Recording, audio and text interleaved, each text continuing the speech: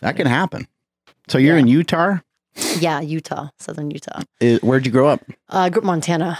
So you ever been to Montana? I have. You're in Missoula's at?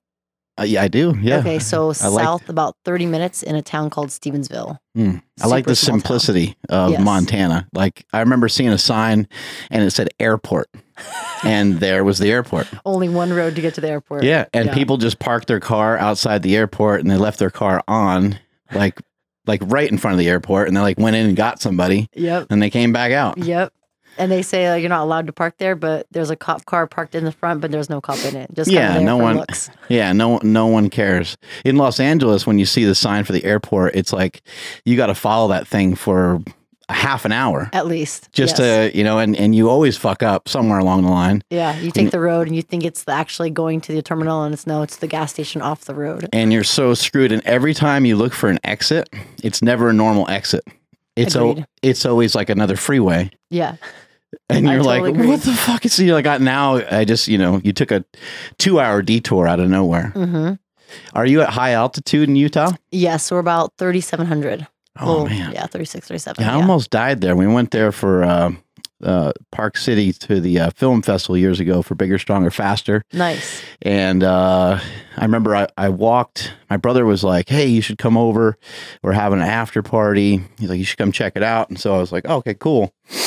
So I walked down to where his hotel was. Okay. And it was the middle of winter. It was fucking freezing out there. So cold. A lot of snow on the ground and stuff. And I walk down the hill, and as I'm walking down the hill, I'm like, oh man, that's pretty far. That's a pretty big hill. I'm like, that's gonna suck to walk back. It wasn't that far, but it was like a couple football fields worth. Do you remember what you were weighing at the time? Yeah, I was a little round.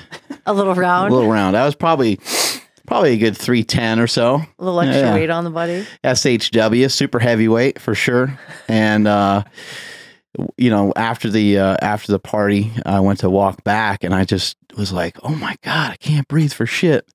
What's going on? Is this the big one? Am I going to die? Am I going down?" And on top of that, it was cold. So trying to breathe in that cold air, I was like, "Holy shit!" Do you think that gives you an advantage for training? Yeah, that's where regionals will be this year. So I think being at elevation, it definitely will help my body acclimating. If you're not used to it, then you go up to elevation, you start working out, and it starts to feel like you're breathing through a straw. You're like, who took the oxygen away? What happened? I cannot get any more air in my body. It's a little tricky, right? Isn't there's some different things you got to account for, like going from regular altitude to high altitude and coming back down and so on, right? Totally, yeah. So, I don't think it's in Park City, it could be you're going up to about 6,000 or more, and then you're going back down really quickly. That could totally affect your body.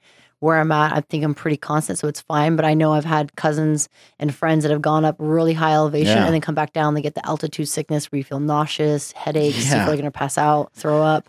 So it's not to the point where I have that, so that's good. You feel awful. I remember me and Jesse Burdick went to Colorado, and we were at high altitude too. And that was the first time I ever experienced it. And I was like, we were setting up some chairs and stuff for a seminar, and I was like, they kept telling me, they kept saying, hey, we're going to be at high altitude. Watch out. We were in like Vail or something like that. And that's high. Yeah, it was really high. That's up there. I was dying, but I moved some chairs around for the seminar and stuff and started setting up. And next thing you know, I'm like completely out of breath. And I'm like, what the fuck's happening? And I go to like sit down, and the guy like hosting the seminar, he's like, hey man, just relax. You're at high altitude, because he could see that I started to panic. But the weird thing is there's nowhere to hide. No. The air is just thin. Yeah. Unless you have an oxygen mask that you can like put on you. That's just the way it is. The air is just thin. And so you're trying to figure out, what can I do? And the only thing you can do is just try to figure out a way to calm yourself down a little bit. Yeah, because if you start to breathe faster, then your lungs are doing more work, but then it's like you're not getting any more oxygen in. Right. And you're like, you start freaking out, then your mind starts to take over, and then it's like, this is not a good situation. So you have to that happens in CrossFit workouts anyway. Yes, it already happens. Without the high altitude. Yeah. So what do you like about that? About CrossFit or about the altitude? About just intense training like that. I think period. Because I think there's some sort of attraction that people like yourself and people like my boy Ben Alderman over there have to train in that way. Because, for some of us, we just like to lift heavy. Totally. One and done. We like to just kind of hit one big set. And there's other people that like to train and kind of chase the pump and bodybuild. Totally. And there's other people that like to just totally fuck themselves over and get to a point where they're not sure if they're going to be able to take another breath again. And then they like to go deeper into that. Again, yeah. Is there an attraction to that? Is there something that you like about it? I think it's when I first found CrossFit, when I first tried it, it was so challenging and so different than what I'd ever done before. I think I liked that challenge for myself, to put myself in an environment that I've never been at, so do something that I've never done, like a snatch or a burpee, and then push myself to see if I can go faster or go a little harder. And it was so challenging and so different that I was like, oh man, I like this. I'm going somewhere where I've never gone before. And as I've done it over the years, there's definitely places you've been before. And there's other places where you push yourself so hard, you're like, I think I might pass out, or I think I'm done with this workout. And then, excuse me, I'm going to go throw up outside because whatever's in my stomach is not staying there.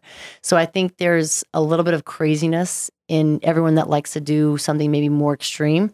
And I think people that see CrossFit like, oh, that's pretty extreme, it's different. But I think there's something in us as individuals, at least for myself, that it's I want to challenge myself to see if I can do it. If I can, awesome. If not, then I'll try tomorrow or the next month or whatever. Have you always liked stuff like that? I think so, yeah. Before CrossFit, I used to do trail running, 5Ks, and I loved running. And people looked at me like, you love running? Not many people say that. I liked being outdoors. You're probably like, why would you want to run? No, I'm laughing because Blair Morrison used to come in glistening with sweat. He doesn't actually sweat like normal. He glistens, and he'd come in just beaming, and he'd be like, what? And he'd have his shirt off and he'd be all ripped and everything. And me and Ben would look at him like, you're so weird. And he's like, oh, I just had a great time. I just did an awesome trail run. And he's coming in to deadlift and stuff. And he was super strong too. I'm like, this is so annoying. Yeah. You're jacked, you're lean, you're a good looking guy, and you're kicking ass and you're able to lift heavy weight and everything. I'm like, this is too annoying. He's like, I just got done with a 5-mile trail run. I feel great. I'm like, dude, that's so awesome. Gay. I got no choice but to just tell you that it's gay. I don't know. He's like, what's gay? And then he asked everybody in the gym. He's like, is it gay? And everyone's like, yeah, it's kind of gay. You're kind of out there. Yeah. I think, I don't know. I like the running. I like doing something different. And I think just being able to put myself in a different environment. And I think just the going through the motions of doing something physical and feeling how you feel afterwards. And not everyone feels the same. And obviously the intensity is different. Right. But I think that does something good for your body. And you're like, all right, maybe I do that again next time, whenever that next time is. You get done with some of these workouts and when they really wipe you out, I know during it's really hard, but when you're finished, are you kind of in some way fuck, that was awesome. I want to try that again. Yeah. You're like, all right, I did it. I didn't think it was possible, but I did it. It's cool. I can kind of do a little check mark next to that and say, all right, I got that in my portfolio. I did that. Now I want to go try it a little heavier, or I want to try it a little faster, or a different rep scheme or whatever. So you get nervous doing any of this stuff? I think I get nervous with retesting workouts because it's I have a number or a weight or expectation that I hit. I'm like, all right, I want to hit that again. So I think I get a little nervous there, where it's I put that expectation on myself. And I want to either do a better time or do a bigger weight. That's, I think, where the nerves come in. And then obviously being able to perform. And it's not that I can't do it, because I know I can, but it's just, I don't know that answer. I don't know that result. So it's that unknown that makes a little nerves. I don't know if you ever feel like that. Oh, absolutely. But, I mean, I did pro wrestling and being a power lifter and being around other top athletes and just seeing the intensity. Yeah. I think sometimes we have a tendency to not give ourselves enough credit and not realize how badass we are sometimes. Sometimes you're doing a great job and you don't recognize it, but you see somebody else going through it and you're like, holy fuck, man, they're really bringing it. Yeah. And then you're like, I don't know, can I do that? Yeah. And you might even do more, do better than them, but for some reason you're not. It's maybe the competitive spirit. You're not viewing yourself maybe in the same light as where they're at. Yeah, I think it definitely comes down to that, because I've seen myself accomplish X, Y, and Z, and it's all right, that's good. But then you're like, what's the next thing? And you're looking to the next thing in the future, whether it's a lift, a workout, or a goal. You never give yourself that pat on the back or say, hey man, I am badass. I am qualified to do this. I have done this amount of work in this amount of time. I'm legit. And I think it's tough to do that. Yeah. You're humble as an individual, but it's all right, cool. Give yourself that recognition to say, all right, I've accomplished all this. F you all, I'm gonna do more, you know? Yeah. So I think it's something that maybe some people struggle with and I struggle with, but I think the more I can give like back to myself, then the more in time I'll be like, okay, yeah, I am legit. I am the badass motherfucker out there. Badassery. Badassery. When I go to powerlifting meets, I often will look at the weights they have on the bar, even sometimes just here in the gym, and I'm like, man, these motherfuckers are crazy. Yeah. And I forget that I've done a lot of those things. You know, I'm like, oh, well, okay, it makes sense. You know, Yeah.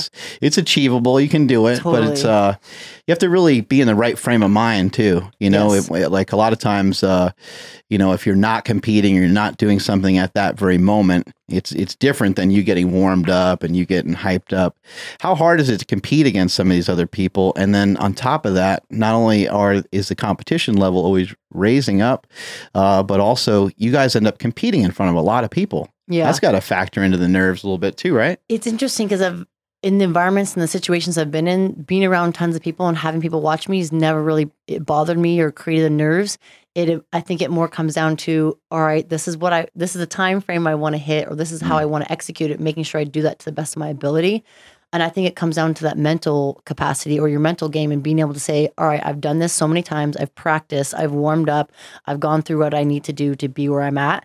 And the more you are confident in your mind with what you've done, I think that definitely helps ease a little bit that physical or the nerves or the adrenaline that going through your body. And I think like also like telling yourself, all right, I can do this, like positive affirmations or something in your mind that says, all right, I've done this before. I'm going to do it again. I'm just going to do it in a different environment. And it is challenging. And I think people that are able to do it in the comfort of their home gym or the comfort of their local gym, and then being able to do it on a stage where there's multiple people, thousands of people, I think can be a differentiating factor for some people. Has it ever sunk in, like you've been to the CrossFit Games 5 times? Have you ever kind of just look around and has that ever like hit you to the point where it made you feel a little sick or just insanely nervous, or it never bothered you? No, now I'm like, all right, I have done it 5 years in a row. And it's like, that's an accomplishment that not many people can say or even like a claim to be.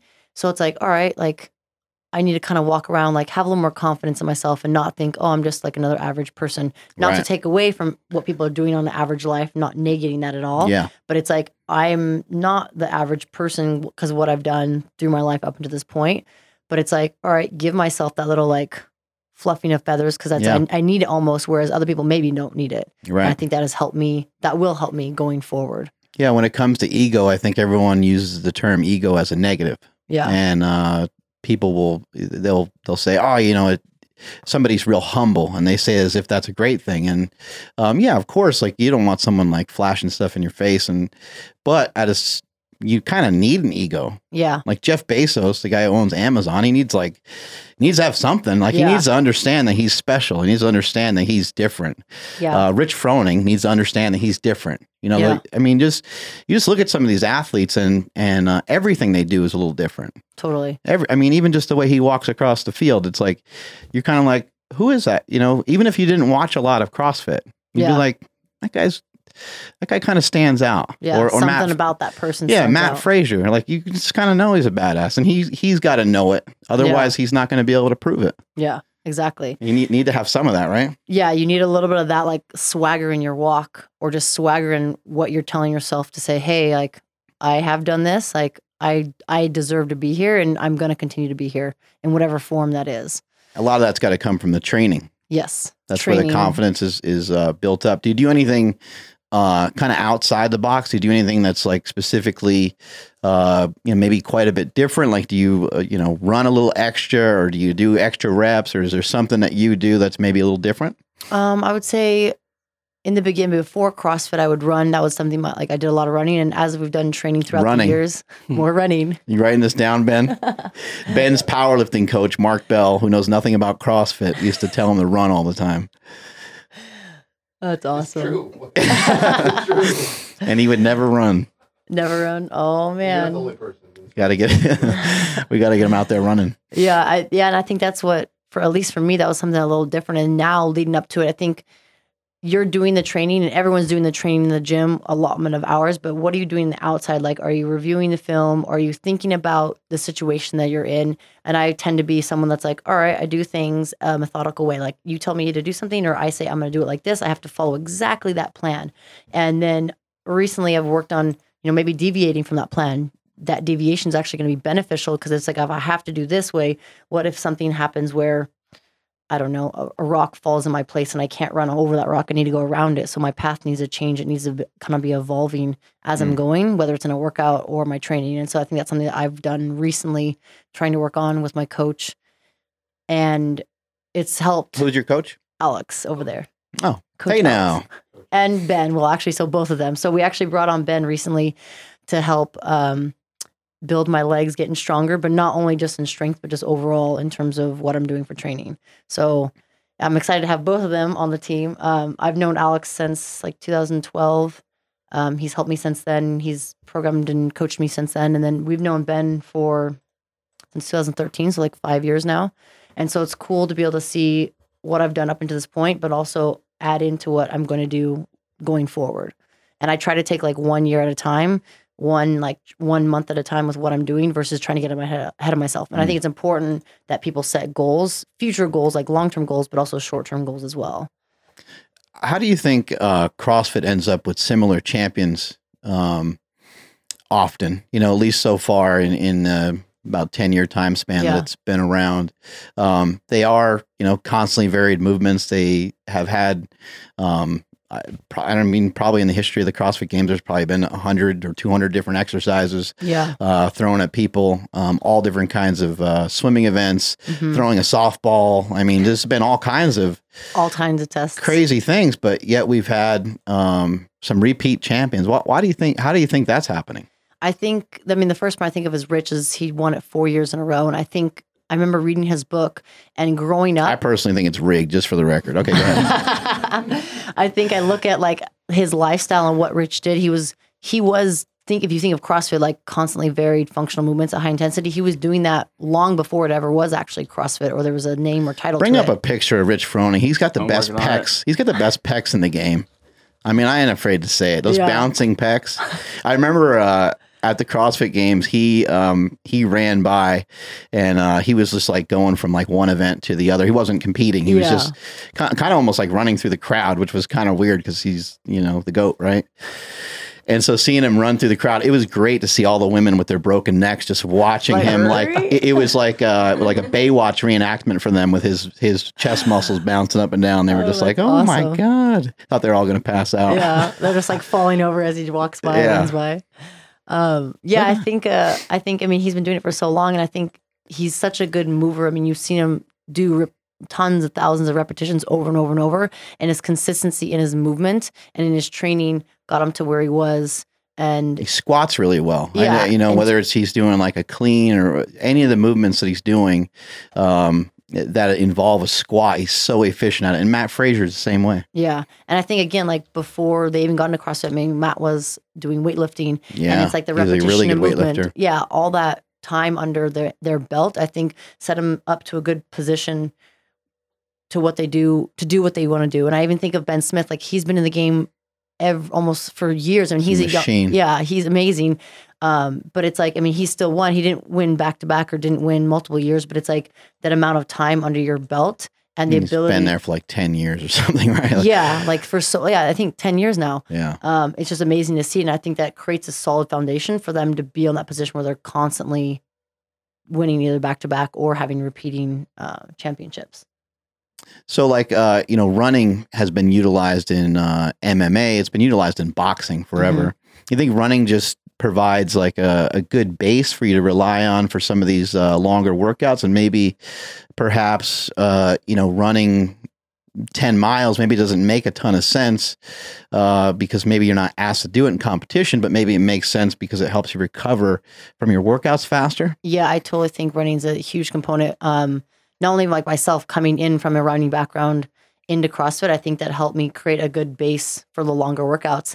And I even look now, whether you're doing short interval runs or long chill runs, I think that's going to help you be in a better position, not only to recover. Long chill runs.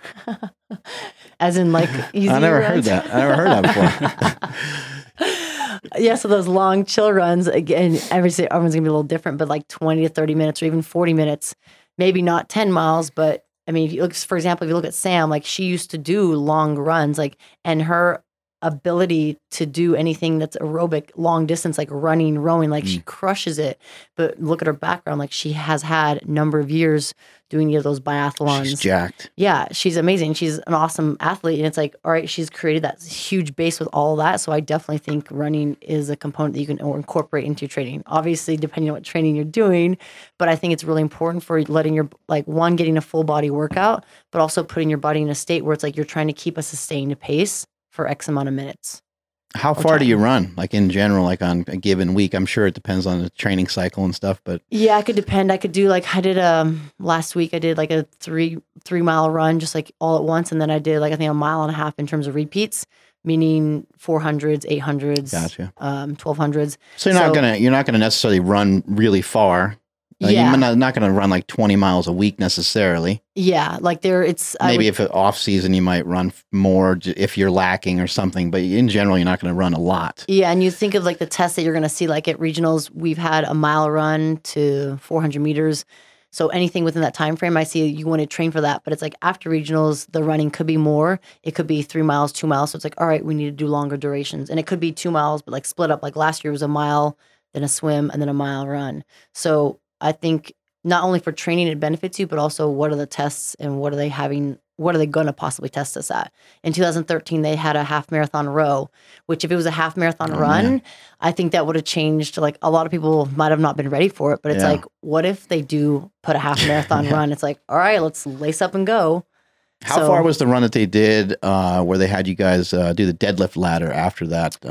That was, I think, is it 10K? I think 10K, like 7.5. Oh, okay. I think something like that. Yeah. So that's pretty brutal. That was gnarly. And it wasn't that the distance was gnarly, but the trails, like going up and down, like sliding on your butt down the rocks and the dirt. I actually ended up wearing those are little things. Pants. Those are little things you don't think about. Yeah, your feet, for sure. Your ankles, your hands, and all that shit. Your knees. All those components come into it. It's like, all right, if I have a rock in my shoe for 7.5 miles, like how am I going to feel? Probably not amazing. Am I going to get a blister? Hopefully not. So those are the things that kind of add up. Yeah, and your hands get just chewed up too. I mean, you guys are, when you're at the CrossFit Games specifically, you're outside. Yeah, it's hot, and the stuff that you're using is the barbells and the things you're gonna do pull-ups on and stuff. Mm-hmm. Those are really hot, and your hands are just getting beat to hell, right? Yeah. I mean, that part of it is like there's all these little things that you don't think about, and the CrossFit Games it's 5 active days over the course of like 6 days or something like that, or 5. Yeah, so they've changed it in this past year was 4 days, like back to back to back. And previous years it was a Wednesday, like 2 events, Thursday rest, or like an active rest. So in 2016 it was a swim, and then 3 more days. So that was the 5 days. I could see them going back to that this year, where on Wednesday you have 2 events, Thursday you have an event or 2, and then you have full like 3 to 4 or even 5 events on Friday, Saturday, Sunday. Seems like it's got to be extremely mental. I see when the open comes out, I see everybody wanting to retest, and yeah, it seems like a huge mental battle. How do you make sense of when to really push and when to pull back? When to decide to do a retest? How do you decide to do some of these things? I mean, obviously you got coaches and stuff too to help, but yeah, I think if you look at the environment you're in now, like the open, for example, the 5 weeks we just finished, it's like you have 4 or 5 days to do the workout. So you totally could retest it. If you do a great job and you have a great score, you don't need to redo it. But I think it definitely it's so mental, because you see like, oh, this person got this and this person got this. It's like, is that a real person's time, or that's comparing, not possible? Yeah. And it's like, it's tough because it is a test to compare to other people. And if you're looking at the world and everyone in that pool, it's like, man, like these people are hitting these numbers or these times. You have to think, all right, is my important priority at this moment to be the best that I am right now? Yes, I want to be good, I want to be primed, but I would rather be in a better position to make sure that I'm ready for regionals, to win regionals, place top 5, and then continue on to the games. And obviously the games, like be in the best position. So I think mentally not getting so wrapped up in it. And it's hard, like as much as I say it, like I catch myself saying, all right, cool. Well, this person got this. It's like, how the heck did they get that? Like, that's impossible. They didn't do that. It's like, maybe they did. Maybe they're lying. We don't know. But it's like for those that do advance, they will be in a stage where they do have people there then judging the reps in a stage where they are like, can they physically and mentally handle themselves and the environment when it comes to regionals? And if you can't, then that's where it's like, all right, they're not stable or they're not able to be in that position. Explain the CrossFit Open to us a little bit for some of my fat powerlifting fans that might not follow a lot of CrossFit stuff. Yeah, so the CrossFit Open is 5 weeks of workouts, 1 workout a week. They'll be released on Thursday afternoons, and then you have until Monday afternoon to complete the workout. So, for example, it could be some gymnastic movements like toes to bar, burpees. It could be a barbell movement like a clean or deadlift. They actually use dumbbells this year again. So maybe like dumbbell snatch or one dumbbell power clean and jerk overhead. Right. So it's a combination of those movements, and the test could be different. The first workout was like a 20-minute AMRAP, as many rounds as possible of 3 movements. So it's a test where it tests all different types of domains like short, fast, heavy lifts, lightweight. And it's fun because we try to get, as the CrossFit community, we try to get people that maybe don't ever compete or don't do CrossFit or do CrossFit, but they just do it in the gym setting. Say, hey, like try this workout, try this environment, try this test to just see how you're doing. And we've gotten a lot of people to sign up from the community that maybe don't have any intentions of competing, but they want to get involved in the local gym or the local affiliate. And that's great. Then you have the people that do want to compete. So for people that maybe don't know what CrossFit is, it's cool to kind of introduce, hey, like, for those that maybe want to test their scores or times against people that do compete, they get to be in that environment, which is really cool. 200,000 people or something that compete, right? I think this year was close to 400,000, a little over 400,000. That's insane. So it's definitely getting bigger in terms of each year, the amount of people have signed up. So I think it's growing out there. And I think CrossFit's trying to reach out to the people that maybe don't have any interest in competing, but say, hey, like this is a fun event. Let's do it for the community. Let's do it for the box. And then I think there's like that friendly competition. Now you can look online and you can see like not only where you rank in the world, but you can see where you rank in your country, where you rank in your state, and even like down to like your city and stuff, right? You can go, you can kind of narrow it down. You can go age group, and it can really be a lot of fun for a lot of people because maybe there is a, 65-year-old woman that can't compete with the people in the open class. Totally. But she can kind of stay in her own lane and see how she's comparing to other people. I mean, it would be amazing if something like that existed for something like powerlifting or Olympic lifting. I know people have kind of tried, but I think CrossFit has really done a great job of the back end of all that. The internet has been the biggest part of CrossFit. I think without the internet, it would have been a very hard thing to get off the ground, because I do think that comparison is what makes everything click. And Greg Glassman has been stated as saying, men will die, not just men, but his quote, men will die for points. And it's that is a great point, because people do want to compare themselves. They want to see like, oh, maybe I can get Margaux in a deadlift, but okay, she, every time we run, she's gonna kick my ass, but maybe I can get her here, maybe I can get her there. And so it's fun for people to compare themselves, and then they get to test, and they get to, over a period of time, get better. Stuff like that. I think it's really great because, again, like you said, you break it down by age group or sections in terms of the state or the city. And I think people that are across the world, like maybe you're in Europe somewhere and you don't have tons of people in your environment that are doing CrossFit, but you get to compete or get to compare your times to someone in the country next to you. And I think it's creating that camaraderie and that community of like, hey, even though we're not physically close to one another, we can help each other, push each other to get better. Yes, we're competing, but again, it's that competition to say, hey, I want to be better, but I also want to help you get better, to essentially be a better, not only individual, but like be in a healthier state, so that whatever comes up in life, you can counter that. And to be able to see that grow into powerlifting or Olympic weightlifting or other avenues. Like I know, again, back to running, the OCR, the obstacle course running has elevated itself because it's that community coming together, like challenging yourself. The Tough Mudders, that has blown up because people are coming together and they're having a story of like, oh, my father passed away, or my husband was going to do a race and I'm going to do it for him now. And they're coming together to say like, let's push each other to get better. So it's really cool. Oh, I think that's great. Yeah. My wife just walked in the room, so I now have to talk about your wine. Yay. We have some wine for you. She's a connoisseur, I guess you'd say. Yes. She's a fan. Let's put it that way. She's a big fan. I'm a big fan too. And you actually make wine. How did some of this come to be? Yeah, so we have some property in southern Utah that we planted grapes on in 2011, and every year I've gone back to harvest. And I brought Alex in 2014, and we started harvesting.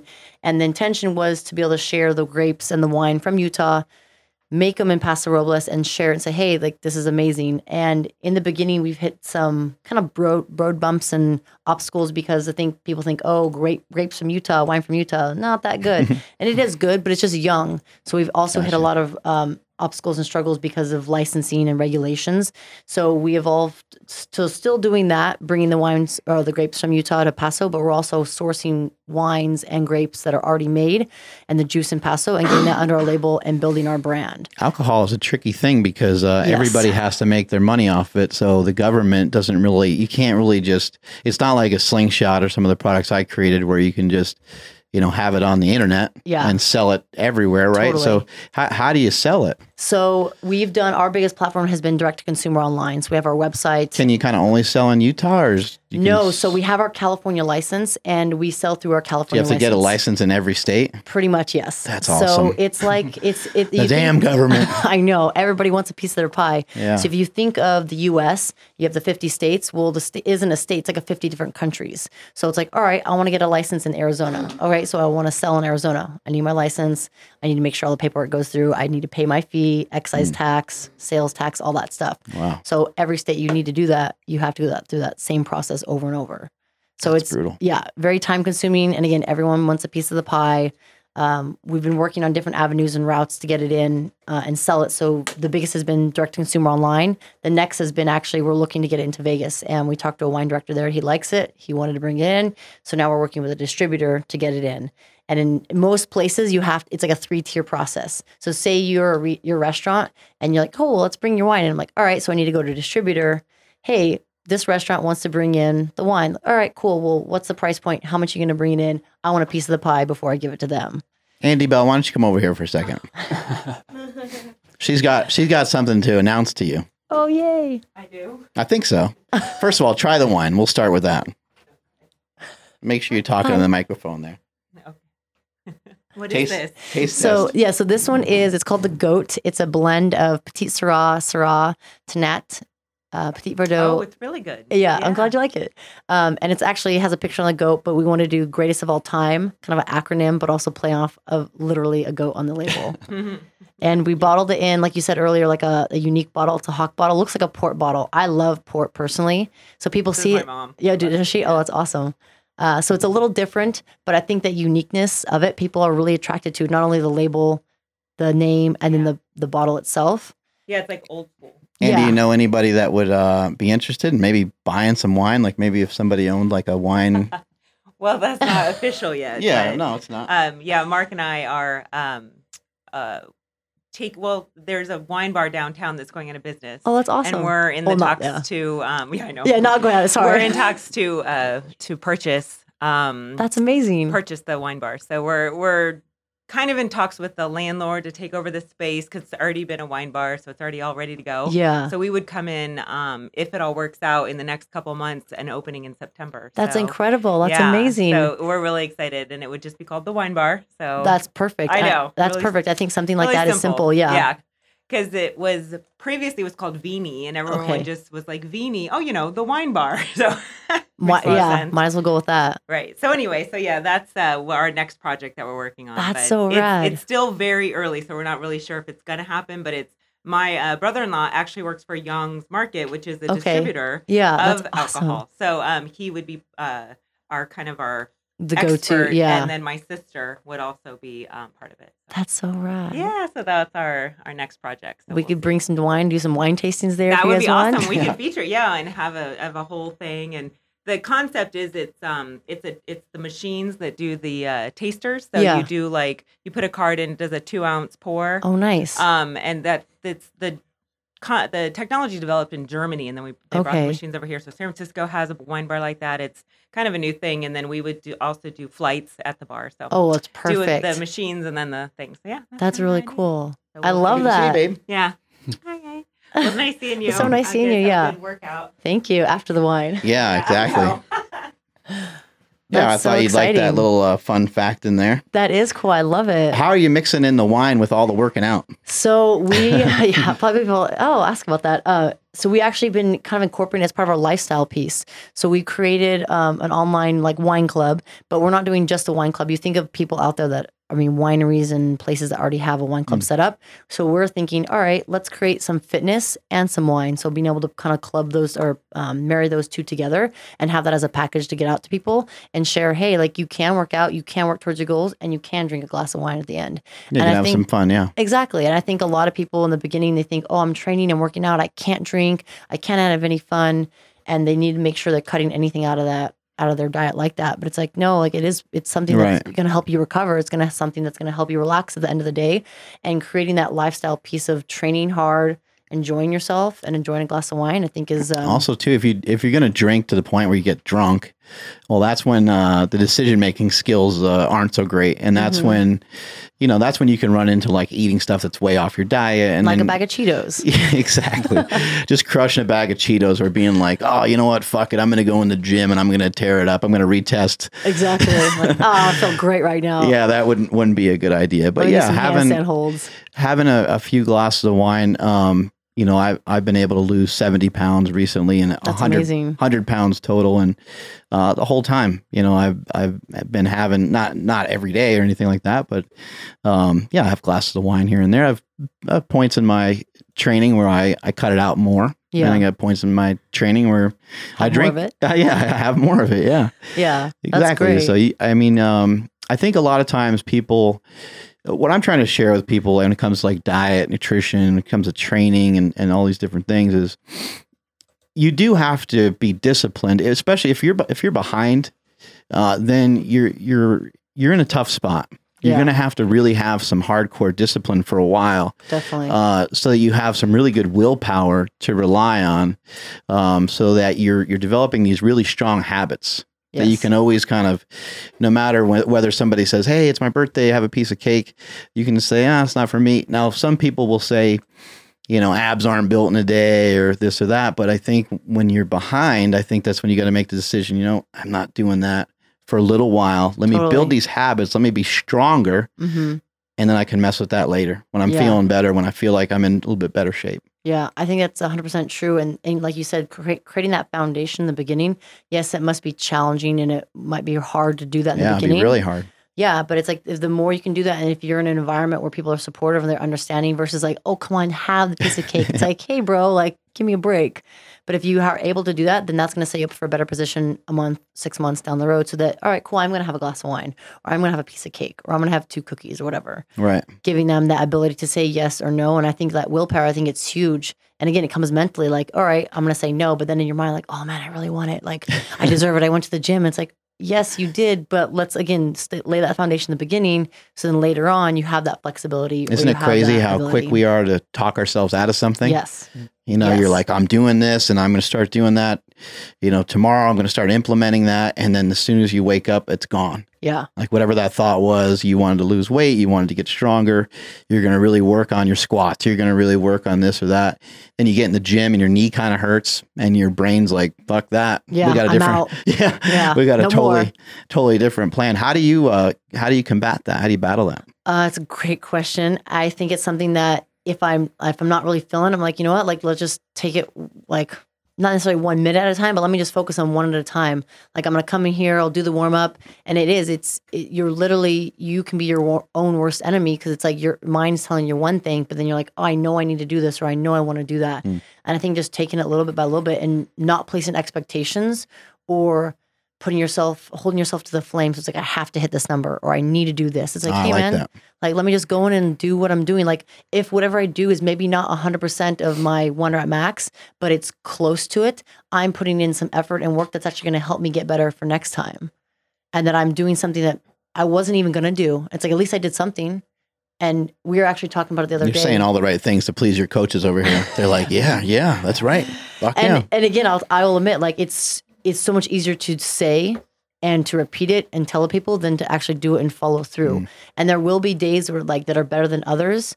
But Ben and I were talking the other day, and it's like, what do you do next after this moment? If it's like, if you say, okay, I'm not going to the gym, then it's like, what do you do after that? Or if you do go to the gym, you're like, all right, what am I going to do next once I get to the gym? Let me just warm up. And then let me just do a little bit of stretching. That's the worst when that pops in your head. I think a lot of times people just think we're totally nuts and insane about fitness. And that desire is not always there. Yeah. And when that pops up, when you're like, I don't feel like going to the fucking gym today. That's a weird thing to deal with. It is. And I think, like you said, you do something for so long, you're just used to that. So then when feelings or thoughts start to pop up, and you're like, I don't want to go to the gym, or I don't really want to do this. Then it's like, well, shit, how do I respond? Do I not really go to the gym? Or do I say, no, fuck it, I'm going to go to the gym, and then just take it from there? And I think you have to look at other scenarios and situations. And I think something that I've tried to establish is like, in my mind, it's like, all right, I'm not just a CrossFit competitor. I'm more than that. And I think just telling myself, if I'm just one thing, then it's like I'm leaving all these other like pieces of the pie out. And it's like, I want to be able to do multiple things in my life. And I have up until this point, and I will continue to it. But it's like, all right, this is the goal that I've focused on right now. Let me continue to focus on this and give myself almost like that short-term like goal sets. Like, hey, this is what I'm focusing on now. There's other things I'm doing, but this is maybe going to be at the top. Other things will be below that or to the side. Yeah, training can be negative.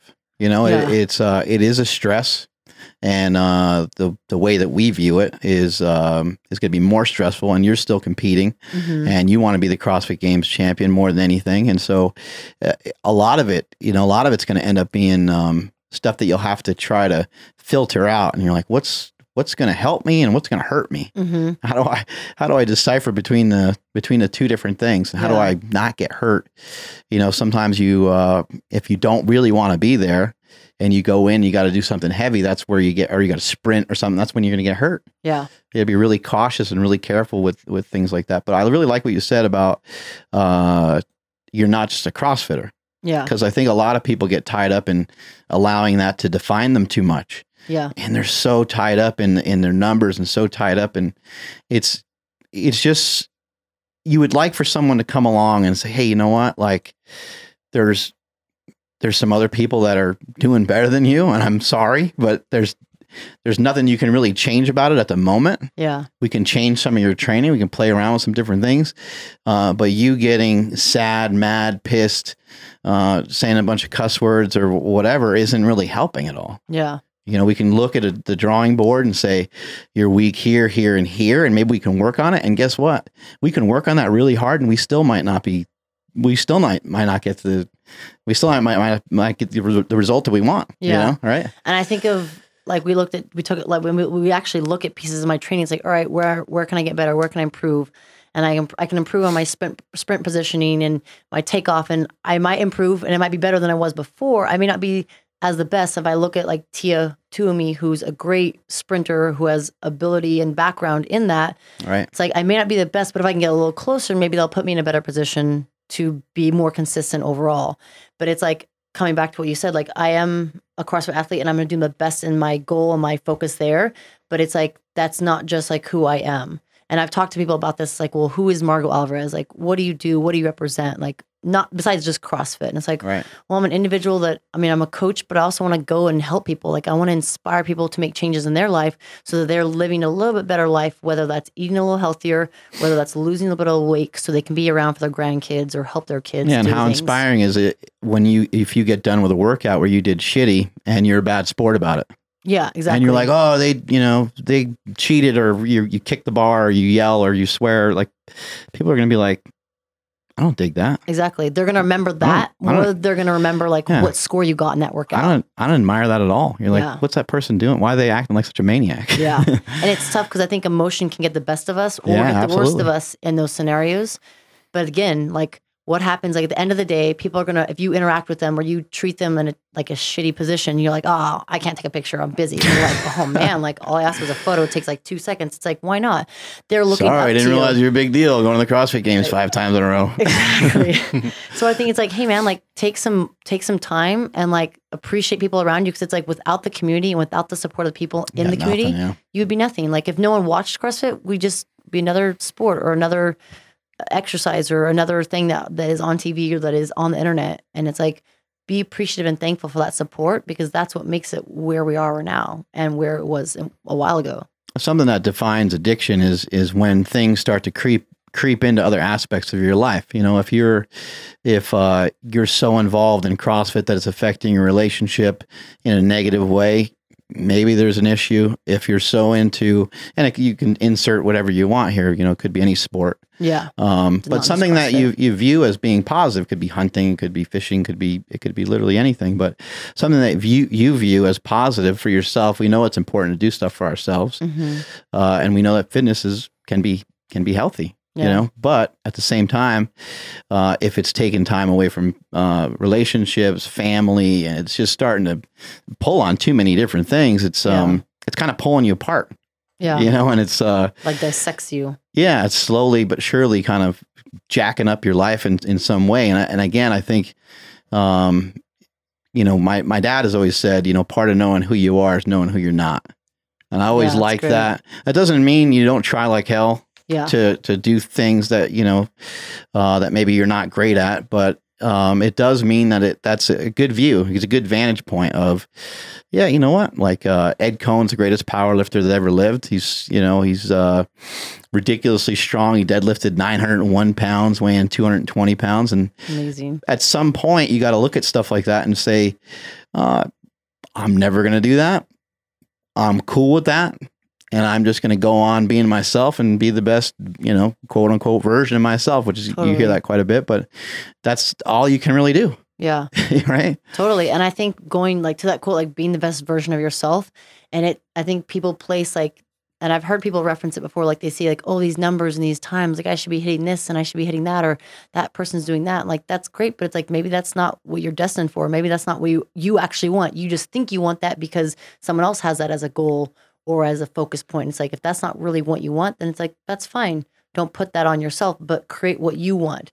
If you want to be able to go to the gym 3 days a week, or you want to spend time with your family, you want to go to the park with your dog, like finding out what you want and what you don't want, and then meeting that and enjoying that. And I think we actually just talked about this, Ben, Alex, and I, and Steph yesterday, about, you know, getting so caught up in that finish line. Like, oh, we're working so hard to this goal, and that finish line. It's like, what if you don't actually get there? Like, what if something happens in your life where it's possible that you won't? Away? Yeah. It's so possible. Like, anything can change at the drop of a hat. And so it's like, if you never get to that finish line, did you enjoy what you did up until that point? Were you happy? Were you satisfied? If you look back, you're like, man, I wish I would have done more of this or more of that. Then it's like, okay, let's make some changes so that you are doing that. So that if something happens where you don't get to that finish line, you're not like, man, I just wasted X amount of months or years of my life. Yeah, you might be miserable. Yeah, totally. Right? You might be totally miserable in your effort to try to be the best. Yeah. You know, I've told people that many times, that it can be, you know, something that it just consumes too much of your time, and it can turn you into somebody that you're not. Yeah. It can turn you into a lot of the values and stuff that you learned as a kid. You'll find that if you are just so out of balance that you're going so far. I think that when we see somebody that's great at something, we automatically assume that they're like working harder. Yeah. And that's definitely not the case. They're not necessarily doing anything harder. They're not necessarily doing anything really any different. They're just doing it better for X, Y, and Z reasons. You know, there's only one Michael Phelps, there's only one Michael Jordan. You know, it's just, you got to look at it and just go, man, that sucks. But hopefully I can be, you know, hopefully I can work on being better at some other stuff so I can make my own niche, right? Exactly. And it's like, don't get caught up in what someone else is doing. Like, do your own thing, you know, like everything that you've built and you've established, you've done what's best for you. And I think it's hard because sometimes at least I catch myself, like, I want to help other people and I want to give back to the community, and I can, but I need to make sure that I'm helping myself first so I can be in a position to help other people. Because if I'm not happy and I'm not enjoying what I'm doing, then it's like, how is that going to be received by the people? They're like, oh, she doesn't look happy. Why is she doing this? Like, it's going to look like it's a strain or it's a forceful thing. And it's like, no, I think it's important that you're doing something for yourself, but then in turn, again, whatever you're working towards, you can help with whatever else you have in your agenda that you want to do. What's the best thing that ever happened to you through CrossFit? Oh man, that's a great question. I think you coach the certifications and stuff too, right? Yeah, so I coach with CrossFit Level 1, and I think that has been an amazing opportunity, and that would definitely be something that going to the games. And that is cool because like you end up seeing so many different body types and so many different types of people. Yes, and so many people coming from so many different walks of life, and I think that definitely has been one of the great things that I've had, having that door open, and talking with Dave and Nicole with CrossFit and being able to do that. And I've been able to travel to locations not only within the U.S. but across the world. That's cool. Hong Kong and Australia and Canada, and I think. And I get to meet other people and hear their stories. And I'm thinking, man, like all these people, they just want to become a little bit better, or they love CrossFit so much. They love the fitness. They're like, I want to get better. I want to get like stronger. And I hear people that have lost tons of weight that want to be around for their kids, or that were cool. addicts and they were able to like kick their drug addiction and be able to be in the gym and replace the drug addiction with, maybe they're a little more addicted to fitness, but it's a little bit healthier, because it's like, all right, you're there. Oh, it's a way better option. Way better option. And I think it's really cool, because it's like, man, like I'm blessed to be able to travel and see those people and hopefully impact their life in a positive manner. And anything that I can share with them to help them like with their life is awesome. That's really cool. And on top of that, you get paid for it. Yeah. And you also get to hang out with people that become your friends. Yeah. And it's like I get to travel and like then I create communities or friendships with people all around the states or the country. And it's like, man, that's awesome. Like not many people have that opportunity. And I think a big part of wanting to help other people reaching out to other people stem from like feeling that I wasn't able to save or help my sister, because she passed away in 2008. And I think as much as I think in my mind, like, oh, if I could have done something different so she didn't pass away, or did something different that I could have helped her, it's like, I think that's a big stem of like what I want to do now to be able to help other people or help change their life to the positive. And obviously we as outside factors in someone's life only have so much that we can do. We can't tell them to do certain things. We can suggest and say, hey, this is what worked for me, or this is what I found helped me. But it's like, if there's something that I can share and they take that and that actually deviate their path to a better path, awesome. What did she die from?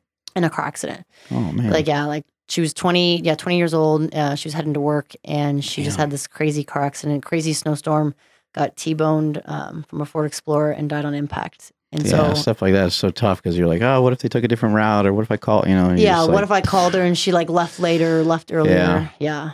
But I think something that's really important is like, and I think it's tough, everyone has different beliefs, but it's like things happen for a reason and don't happen for a reason. And we can't change the timing. We can't change certain things, but it's like, what can I learn from this? Or how can I learn from this and move forward and be a positive impact? How can I take how she lived life and use that as a motivator for me to live my life and then help others that are maybe in duress?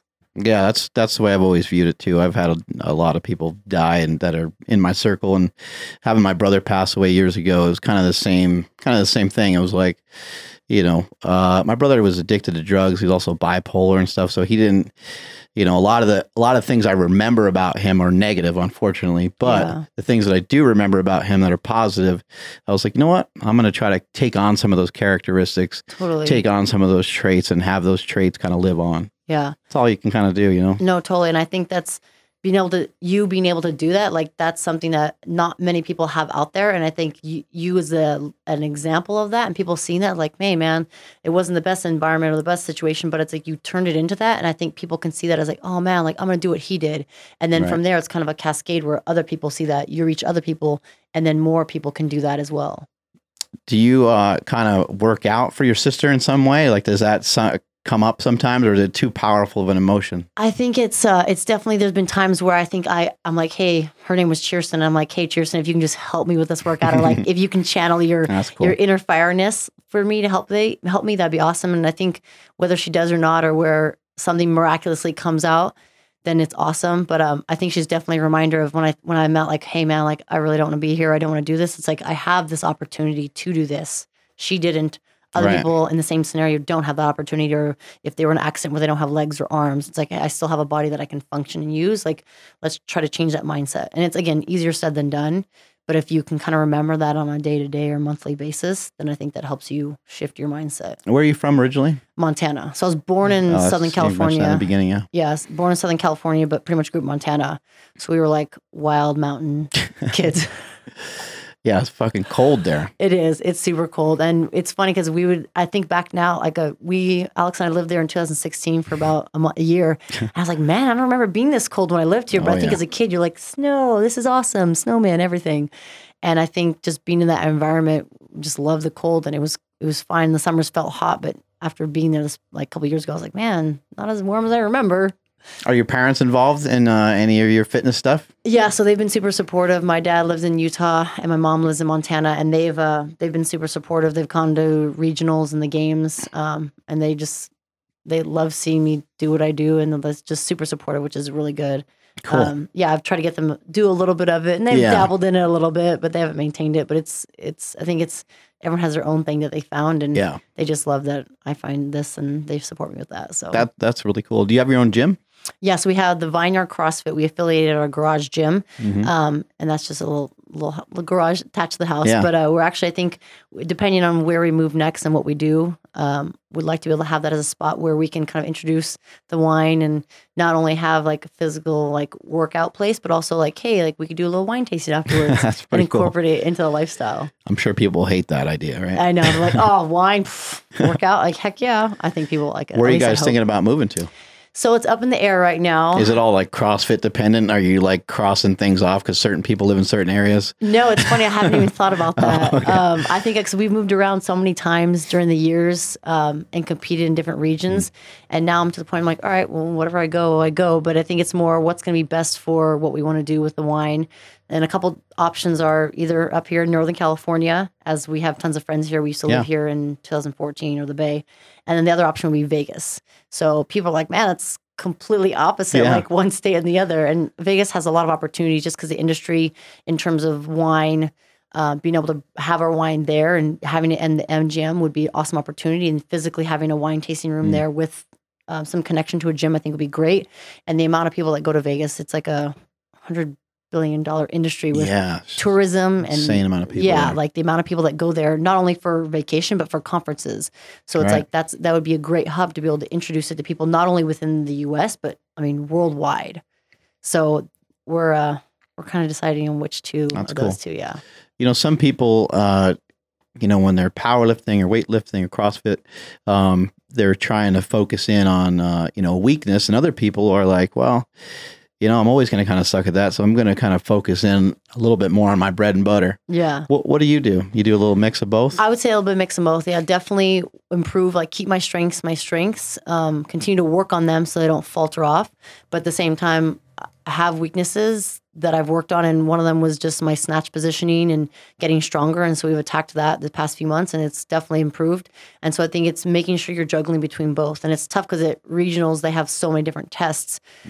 Gymnastics has always been there. So that's something we've hammered as well, like handstand walks or legless rope climb. So it's like, all right, I know I'm not good at it, so I'm going to hammer it almost every single day. And it's tough because if you're doing things that you're not good at doing or doing things that you don't like, it's like, oh man, do that again. But it's like, hey man, like I'm going to get better. Like if you switch your mindset, say, hey, all right, this is something I'm not good at, but I'm going to work on it.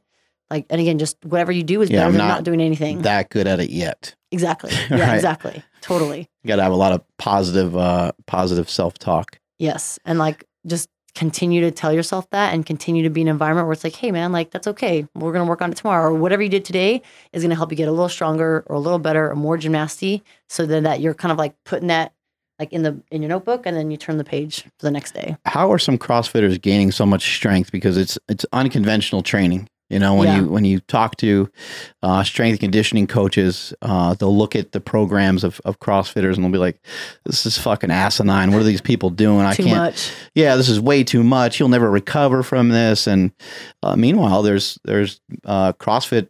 Some of the guys, deadlifting 600 pounds, squatting 500 pounds. These are all usually guys that only weigh about 200 pounds. Yeah. And the females are unbelievably strong. 400-pound deadlifts are becoming more common.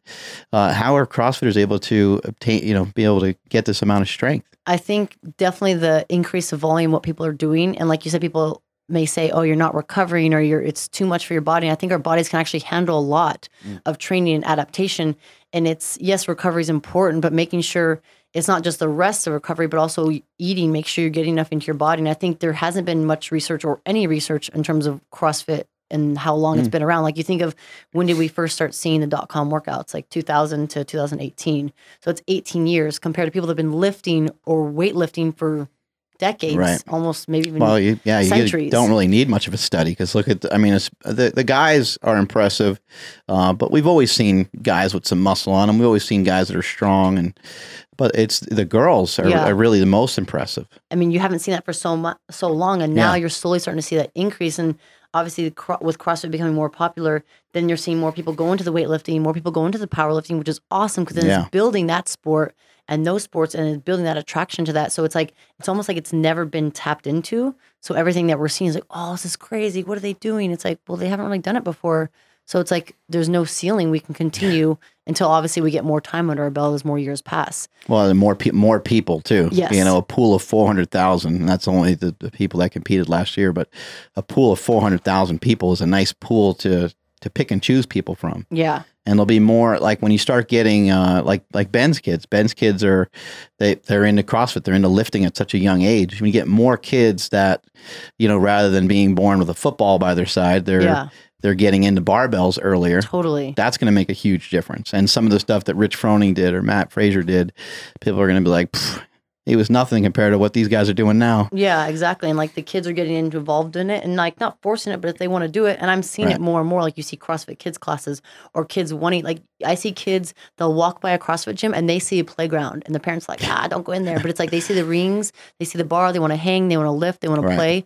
And I think cultivating that environment, you're going to see a shift over the next few years. A lot of parents are like, oh, you're going to get hurt. Yeah. And it's like, what about the playground with the rubber floors that you fell on and knocked yourself out of breath? Like, what were those? Like, I mean, I remember playing on those and swinging from that, and that was okay. But now it's in a different setting. Like, oh, careful. Yeah. It's like, you want them sitting on a couch eating bonbons and playing video games all day? Like, that's probably a little unhealthier than going to the gym.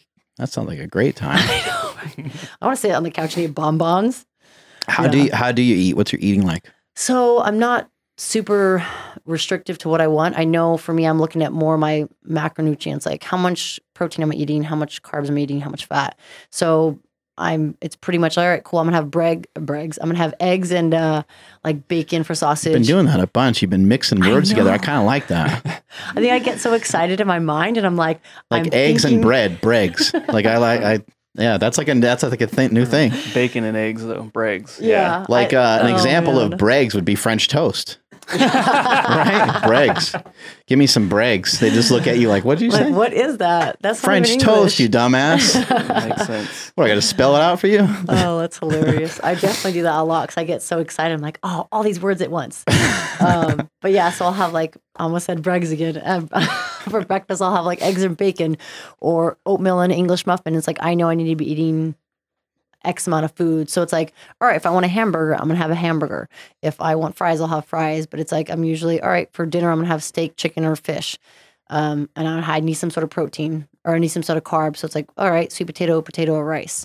I want some greens. So I'm not super picky. I know a lot of people have regimented, I'm going to eat this at this time. And this is what's worked for me. When I first started CrossFit, I got into that paleo diet and I was like, oh man, this is great. I'm going to eat tons of fruit or tons of protein, tons of fat, no carbs. And then as I got interested in competing in CrossFit, I was like, I'm going to do more volume. I'm going to work out more. I'm going to eat one sweet potato a week. And it's like, oh, that's not going to work. It's like, shit's falling apart. Yeah. Literally I would work out and get a migraine. And so it was all these exercise induced migraines. I was like, I have fly vision. I can't see. This is not good.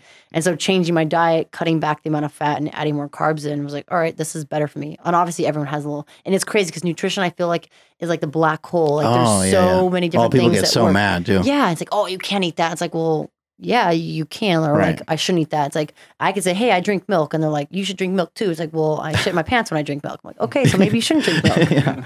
Yeah, maybe that's not a great idea. Yeah, let's cut the milk and cream out. And so it's been, again, I've noticed the one thing I do need to make sure of is if I'm not eating enough, then I feel crappy the next day. I'm a little tired, lethargic. My maybe workouts don't go as well because I don't have enough fuel for my workouts. And people are like, oh, you're doing too much. It's not that I'm doing too much, but it's like I'm doing an X amount of work. My body's used to that work because I've adapted to that over years. But now I need to fuel my body for that work.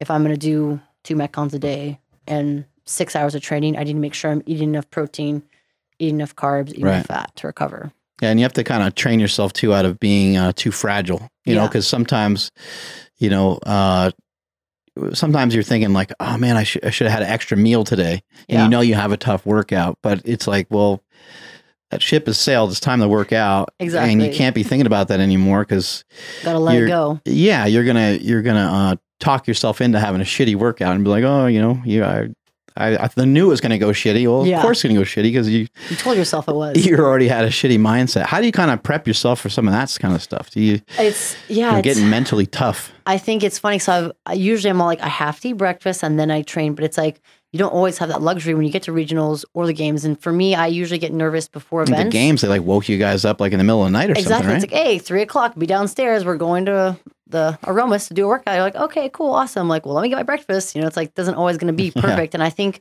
in a way that's benefited me where I'm like, all right, if I'm traveling or on the road and I can't eat exactly what I want, like I'll just get up and I'll do a workout. And I think I've changed that a little bit this past 6 to 7 months. So it's actually good because it helps me. All right, if I can't physically eat, I know that I've already done this scenario where I have done a workout on an empty stomach or just having coffee or water, that I can do it. And I think putting yourself in those environments and challenging yourself to try something different versus being, all right, 9:00 I eat breakfast, 12:00 I work out, et cetera, et cetera. And I think changing that up, even though it might be uncomfortable and you can't control the factors, that will actually help you. So when you do get in a situation where things are awry or aren't perfect, and you're like, all right, been there, done that. I can let this just be the way it is because I've done something like similar to that. What do you think CrossFit has done for females? Because I've seen, over the years, just so many more women lifting, and it's like more acceptable for women to be lifting, throwing around some heavy weight, and it's more acceptable for women to have some muscle on them. Yeah, I think it's definitely opened that door to have it be more acceptable. And you still see the haters saying, like, oh my God, you look like a dude, or yeah, you're not real, like you take stuff. It's like, hey man, you're quick to say this, but it's like right. you haven't even like looked at the other side of it, where it's like more people are lifting weight.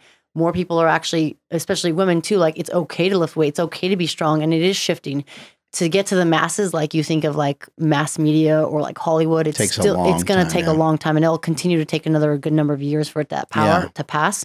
But I think it's slowly changing. And it's funny. We were actually talking about this the other day. I think women will check women out more than men will check women out. And I think it's because it's like, oh my gosh, look at her arms, look at her legs. And I've had strangers come up to me and they actually like grab my arms like, oh my gosh, your arms. Yeah. And I'm like, that's cool, dude. Like you could ask maybe. I mean, I'm not super. I'm squeezing your butt like, wow, this is amazing. Unbelievable.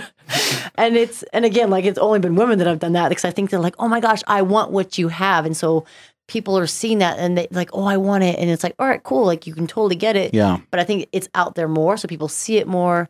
And hopefully, again, not everyone will be acceptable to it, but I think it's becoming a little more common or more like more of a reality or more of something that's in reach.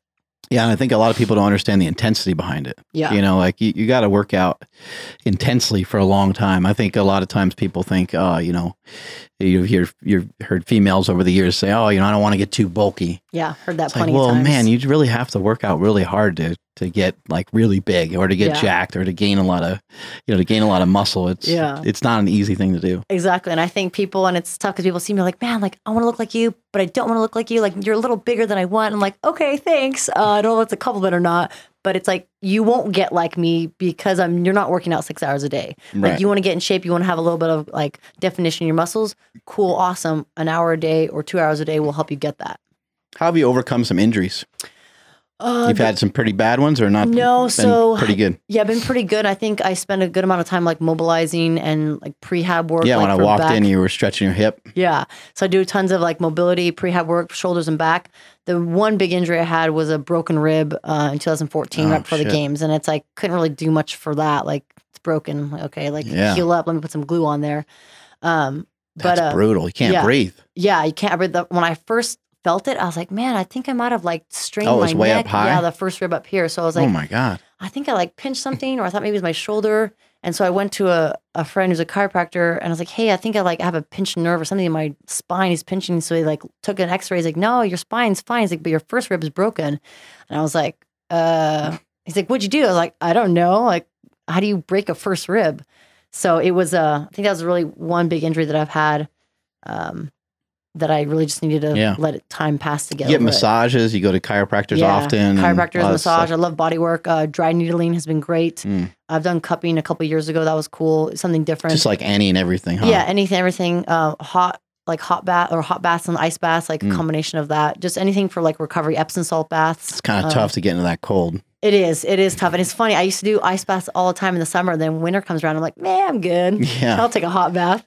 Do you go back and forth between the hot and the cold? 'Cause I know some people do that too, because it's like a little easier to tolerate. Yeah, I think just spending like a couple minutes. There's a place actually called Refuge in like Carmel area, and they have like hot baths, super hot baths, and then like cold baths and super cold baths. So you spend a little bit of time, kind of like minute here, minute here, and I think that actually helps better than just sitting in a bath for 10 minutes. Yeah. Just because in terms of getting that blood flow and circulation. Plus, by the time you get out, you're like spent. Your body's like, whoa, I'm ready for bed. I think it's pretty cool.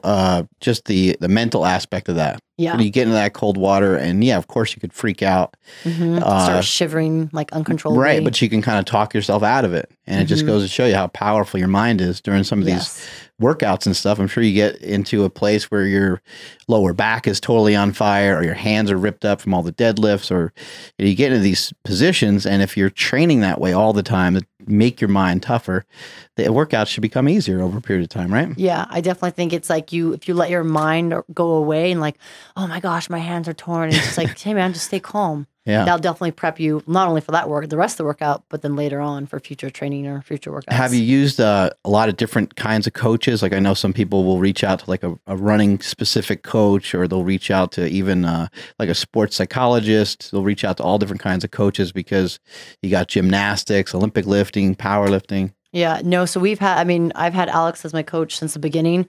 Before I found Alex, when I first found CrossFit, I was like, what do I need to do? I need to get better. So at the gym I was at, I would do CrossFit there, and then I actually would go to Jesse's gym when he was in Pleasanton and learn I'm like, cool, I need to learn how to powerlift. I need to know how to do these movements. And then where the great Katie Hogan is. Yes, exactly. And it's funny, actually, quick story about that. I was coaching at Pleasanton at this time as well. And it was 2012, I think, before regionals. And I remember Katie coming in the gym. She had her side ponytail, her short shorts. And I was like, oh my God, that's Katie Hogan. And she was meeting up with Jesse to train. Yeah, so jacked. And it's funny because I think I've told her the story once or twice. But I was like, oh my gosh. And it was cool to make full circle and be able to come really good friends with her and Jesse. But yeah, I would travel around. And then when I met Alex, he's like, hey man, if you want to get better, you got to spend less time driving and more time training.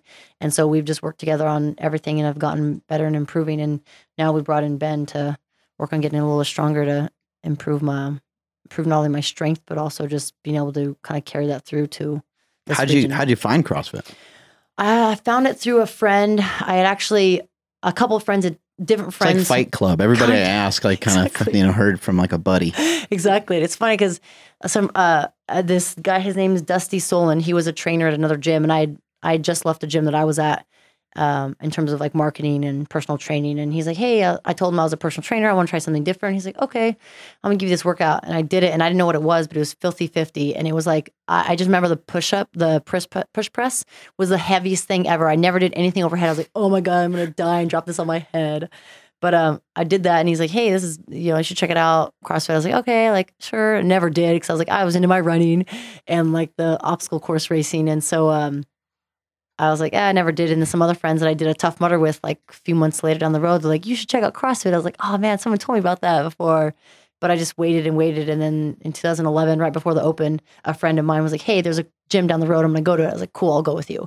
And then I tried it, and it was snatches and burpees. And I was like, oh my God, this is terrible. I've never Olympic lift any bar, and I have a short thumb. So wrapping my thumb around the bar was super hard and challenging. And I just remember I was like, God, what is this snatch and burpee? But I loved it. I love that challenge of not knowing how to do something. It hurts. Exactly. It does. I was like, my thumbs. Yeah. It feels like someone smashed him with a hammer. You're like, what is this? This is normal? No, I can't feel that bad. Yeah. I'm like, this is terrible. And now obviously it's gotten to the point where I'm like, it's just what you do. Nerves are dead or whatever, right? I'm like, oh, I don't have any thumbs. I can't feel anything. Do you read up a lot on training, or you leave that to coaches? In the beginning, I did a lot of reading, and then it's kind of stopped for a little bit, but it's there'll be articles that I'm intrigued at, or if I'm I want to learn, I need to research more. And Alex and I will talk a lot about stuff. And he's done tons more reading than I have. And his knowledge and insight to a lot of stuff has helped me learn. But then it's all right, from time to time, when I have extra time, I'll try to read up or learn about it, just because my knowledge is what I have. But obviously, if I want to become better and learn more and coach and help others, I know I need to continue to expand that. Yeah, it helps a lot. The principle of awareness, knowing what you're going to do is important. And that's a good coach too, because a good coach is going to, not just flat out tell you what to do. They're going to give you at least some instruction on why you're doing it or what the point is. I'm sure you guys talk totally game plan all day. Yeah, it's like, well, okay, well, you want to do this? Why do you want to do this? Like, Right. how's it going to benefit you? Like, why not do something else? Or if this is happening, why is that happening? And really analyze it versus like, okay, just do this. Yeah, you might see somebody else do something and you bring it up to him and he's like, nope. Yeah. Like, don't do that. You're like, okay, I'll do something different. Like, so-and-so was doing lunges and I should be, like, no, that's not what we're doing. And it's tough because you see that on like social media, like Instagram or Facebook, like, oh my gosh, so-and-so is doing this or they're lifting this. Like, that's cool. That's good. Yeah. Like, it might be their highlight reel or it might be their best thing. That's why they're Right. putting it on there. And You you let never them know. wait next to their mailbox for the social media awards to Exactly. come flowing in while Waiting you're for that. going to the CrossFit games again, right? Exactly. Yeah. So you can't get caught up in that. And I think that comes back to the mental game is like, all right, like let it go. It's like water off your back. Like don't let it permeate you and what you're trying to do because it doesn't benefit you. Like just let it flow. What's something else that you want to attack, while you're doing CrossFit? I know you mentioned the wine. Is that something that you want to try to really expand? Yeah, it's something we're definitely building, and we're actually working on the Barbell Wine Club that we started recently. Not only just for people that want to lift, but we're also thinking of other platforms. So we have our open program that's designed for people that want to do better in the open. We have the Barbell Wine Club that people want to lift and get better at Olympic lifting and just get stronger. And then we're actually looking towards building a home fitness program. We call it Fitness on the Go, something that doesn't require any movement or any equipment, but just movement. So say you're traveling, you're in your hotel room, we want to be able to create, or even if you're at home, just I can't go to the gym. I have 3 kids and I have to stay here. So we're trying to create and build that program because it's like, all right, we want to be able to help not only people that I think CrossFit or in the lifting arena, but also people that are just looking to get a little bit better. They want to be in shape for summer or they want to make sure that they're staying healthy for their kids. And so we're working to building that the next month or 2. So yeah, the whole time that we were gone in Washington, D.C., my wife and I were gone for about 7 days. We were in a hotel room banging out push-ups. Yeah. We were just doing push-ups, doing a little bit of like hip circle stuff. That's awesome. Our kids are like, thinking we're crazy. And, what are you doing? And you don't really want to do it because of the setting. Yeah. Because the setting is so different than what you're you used to. Yeah, you go to the gym, like you drive to the gym. It's a whole like ritual. Yeah. For me, I stop and get coffee a lot of times. It's like it's a whole thing. I play a song, I get all fired up. Yeah. Jessica plays my theme music when I walk through the door. Andrew's got this smoke thing going, the smoke machine, and I come Strobe lights. bursting through the door. And I'm here. yeah, it's a whole like ritual thing. But like when you're trying to work out like in a hotel room or even just at home, sometimes it's kind of a drag. You got the TV on or whatever, but once you just start moving, it's great. Once you just start doing something, it's great. And so, we got on the ground and she's like, hey, let's just make it a thing to do 50 or 60 push-ups every day. That's perfect. And I was like, yeah, let's get it done. And we were using a hip circle and we're doing some squats and stuff like that too. That's just awesome. Squats off of one of the chairs that was in there, and that was it. I think that's perfect because it's like, again, like it's so hard to get going, but once you start, you're like, all right, cool, not that bad. And it is different. You're like, oh, I don't know if the intensity is the same. Yeah. I'm not getting the most out of it, but it's like you're getting something out of it because you're doing something versus nothing. Right. And I think it's like, all right, the more we can expand that and reach other people. I mean, if you look at YouTube and you look at the amount of people out there that are just putting out videos and content, it's like people are out there like scrolling, spending hours or days on whether it's YouTube or social media looking for stuff. It's like they may not physically go to a gym, but they're like, hey, this quick little workout's going to help me like get my butt a little perkier or my arms a little more sculpted. Awesome. Let me do it, So it's like the more we can create that and hopefully put together a package for them and include wine with it, like the better. Cool. Yeah, I mean, I can bang out push-ups, pretty easy. I've been doing them since I was a kid, and I still do them at the end of a lot of workouts and stuff. That's but awesome. I was using my product. I was using a slingshot push-up at the end just because, or in the beginning rather, because I didn't want to get down and have any negative feedback at all. Like sometimes your elbows hurt or this or that. And I'm like, I'm just going to start with that on. And I wore that for a few sets and took it off and then did the rest of them, without it. But it was just almost like a little bit of a warm up because it's kind of hard there's no machine or nothing to get warmed up with. Exactly. And I think that's something that you can like literally stuff in your bag or put in your suitcase and you like take it everywhere. And it's like, that can help you with training or help you warming up or helping you doing a workout. It's like, why wouldn't you bring that? It's like, oh, just another piece of my clothing, my attire I'm going to put in there. Yeah, exactly. What's something you learned over the last couple of years that's really helped you, whether it be in business or just in life or in CrossFit in general? I think putting yourself as a priority and like doing what you need to do for yourself. It's tough because at least in what I've Everyone's done. like, man, she's selfish. I know it's tough. And it's like, I mean, people would say this and I would say like, I am probably one of the least selfish people out there. Like I'm always, how can I help someone else? Like, what can I do for someone else? What can I do to help elevate what they're doing? And that's great. But it's like, if you want to reach your goals, you have to cut out things that maybe aren't benefiting you. You have to give yourself a little more time. Say, hey, like traveling 5 hours a day isn't helping me. Like, how can I minimize that? Like, how can I cut out either things that are sucking my energy or sucking my time, right? And or people or situations or an environment that are not helping me. If someone's around me and sucking my energy dry, and it's like, man, I can't be around this person anymore. It's like, unfortunately, as much as they may be a great friend, like I need to be able to cut them out, or I need to be able to spend less time with them so I can do what's best for me. And it's hard because sometimes those people may be family or friends. It's so hard. You're like, oh man, I don't want to do that. But if you want to elevate yourself and help yourself grow, whether it's your business or your goals, personal or professional, you sometimes have to do that to put yourself in the best environment. So it's the best cultivating place for you to grow. I see a lot of people, I talk about it often, people being behind because they're not like preparing for anything. Mm-hmm. So for you and talking about, kind of making sure you're taken care of, a lot goes along with that. A lot of preparation, you don't just work out. You don't just randomly go to the gym at random times. You train, and you're training for something very specific, and you need to think about your food and your height. Like, where's my food going to come from for the day? Hydration. Do I have this prep, that prepped? You need certain shoes on certain lifting days and certain piece of equipment. Gear and like maybe you got to go to a certain gym, or maybe there's a lot of prep that goes into it. Mm-hmm. But if you just wake up every day kind of blindly, then you won't have enough time. You're going to be behind the whole day. Yeah. And you're going to be super stressed out. And I just see a lot of people making that mistake. And I've been in that position many times. And that's why I share it with people, because I think a lot of us are kind of fighting this uphill battle that if we just got prepared, we would be fine. Yeah.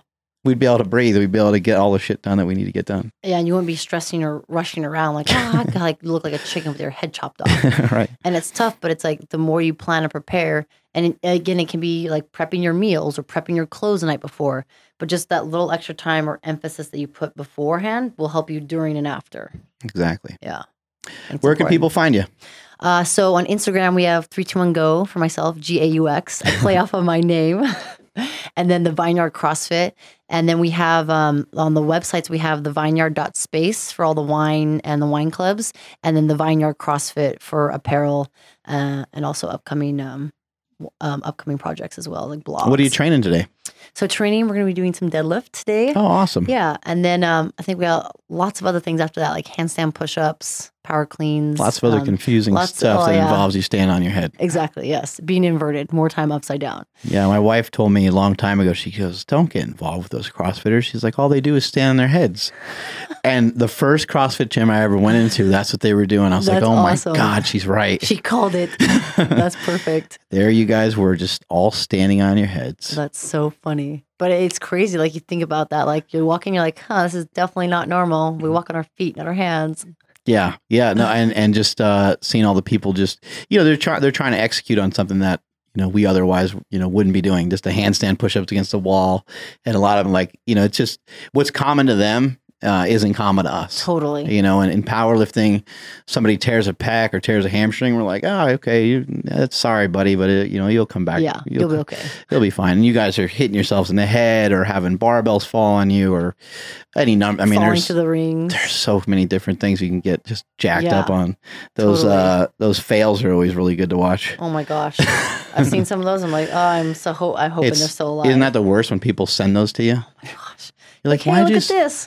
Like, I'm still active in that sport. Don't send me that, you asshole. Yeah, leave that away. I do not want to see this at all. Delete it. All right, that's it for today. Strength is never a weakness. Weakness is never a strength. See y'all later.